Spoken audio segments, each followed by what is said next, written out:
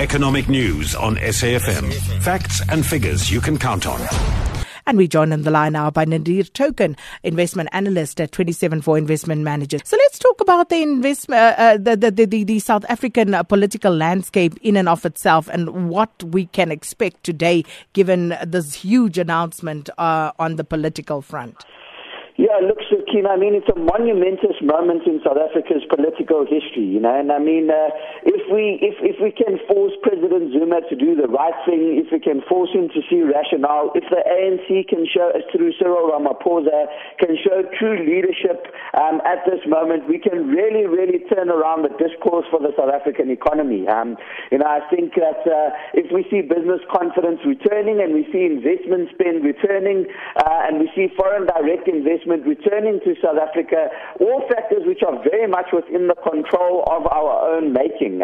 You know, we could see the economic growth trajectory really turn around and really leverage the full benefits of interest rate cuts this year, with a consumer likely to benefit, unemployment likely to come down, investment likely to go up, and all this positive reinforcement loop could ultimately result in economic growth in excess of 2%, according to Goldman Sachs, actually. So, Sakina, it is quite a monumentous occasion for South Africa, but the bottom line is that we have got to get the politics right. We have to stop scoring the own goals, and if ever, it is more critical than ever that the ANC and Cyril Ramaphosa show strong leadership now.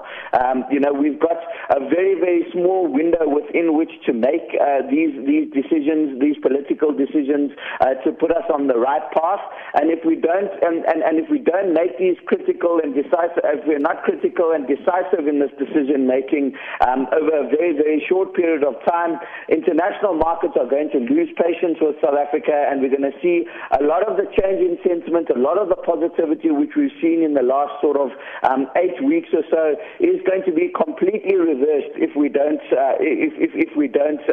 tackle this problem head on.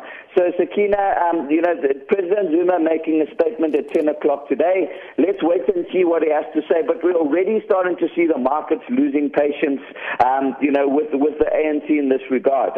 You know, we saw the rand strengthening to strongest level of around about 11 rand 80 to the dollar. We're seeing it giving up quite a bit of those gains, trading at around about 12 rand to the dollar. You know, we saw banking shares at one point yesterday were up well in excess of 2.5% to 3%, although still ending the day a lot firmer yesterday. You know, up about 1.5% to 2%, giving up a lot of those gains. We saw our bond yields backed up a little bit yesterday and then gave up those gains as well, you know, closing the day actually marginally higher, with a 10-year bond yield closing at just below just under 8.7%.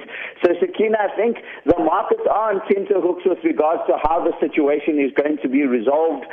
You know, we didn't get much out of the press conference from Secretary General Ace Magashule yesterday, other than the NEC has given Jacob Zuma the formal instruction to resign, but you know, the critical and the decisive action was missing. There's no sort of timeline as to when this will happen, when he'll vacate office, and you know, the forcefulness was questionable in terms of will they go to Parliament to go to a vote of no confidence, you know, if Jacob Zuma refuses to resign, and what's the next step forward. So we need to see that decisive leadership, Sakina, to fully leverage on the positivity and the turning foreign sentiment towards South Africa that we've seen over the last 8 weeks. And then, Nadir, the unemployment numbers that came out yesterday, let's just talk about that for a moment. Yeah, positive news story, Sakina, and they seem to be more commonplace in South Africa these days. You know, after better PMI numbers for January, after better business confidence numbers than expected, you know, business confidence accelerating to a 2.5-year high in December.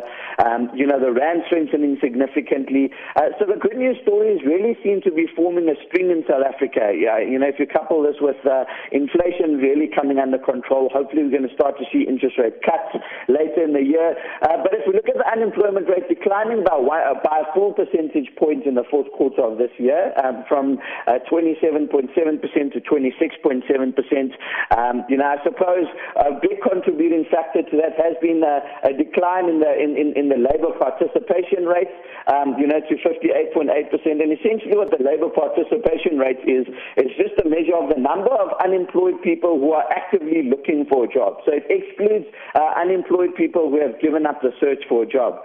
If you expand the definition to all unemployed people, the unemployment rate goes up to about 36.5%, but it's still declined about 0.5% from a quarter earlier. So, Sakina, if we look at it, I suppose the most encouraging takeaway from it is that there's been considerable job additions in manufacturing for the fourth quarter. That's obviously a sector which continued, which battled, over the course of the last couple of years with the ailing South African economy. So hopefully we're going to start to see a turnaround in manufacturing, which is a critical component of the SA economy to kickstart growth. I think on the disappointing side is that we actually lost around about 40,000 jobs in the mining sector.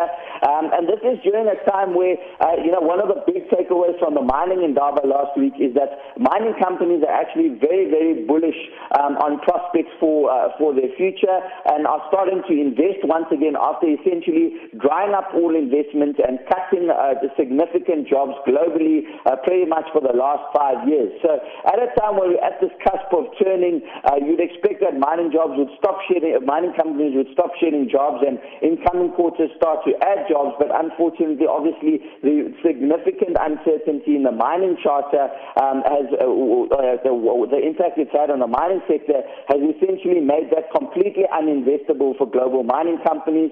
And again, it talks to the point we made about political stability, leadership from the ANC.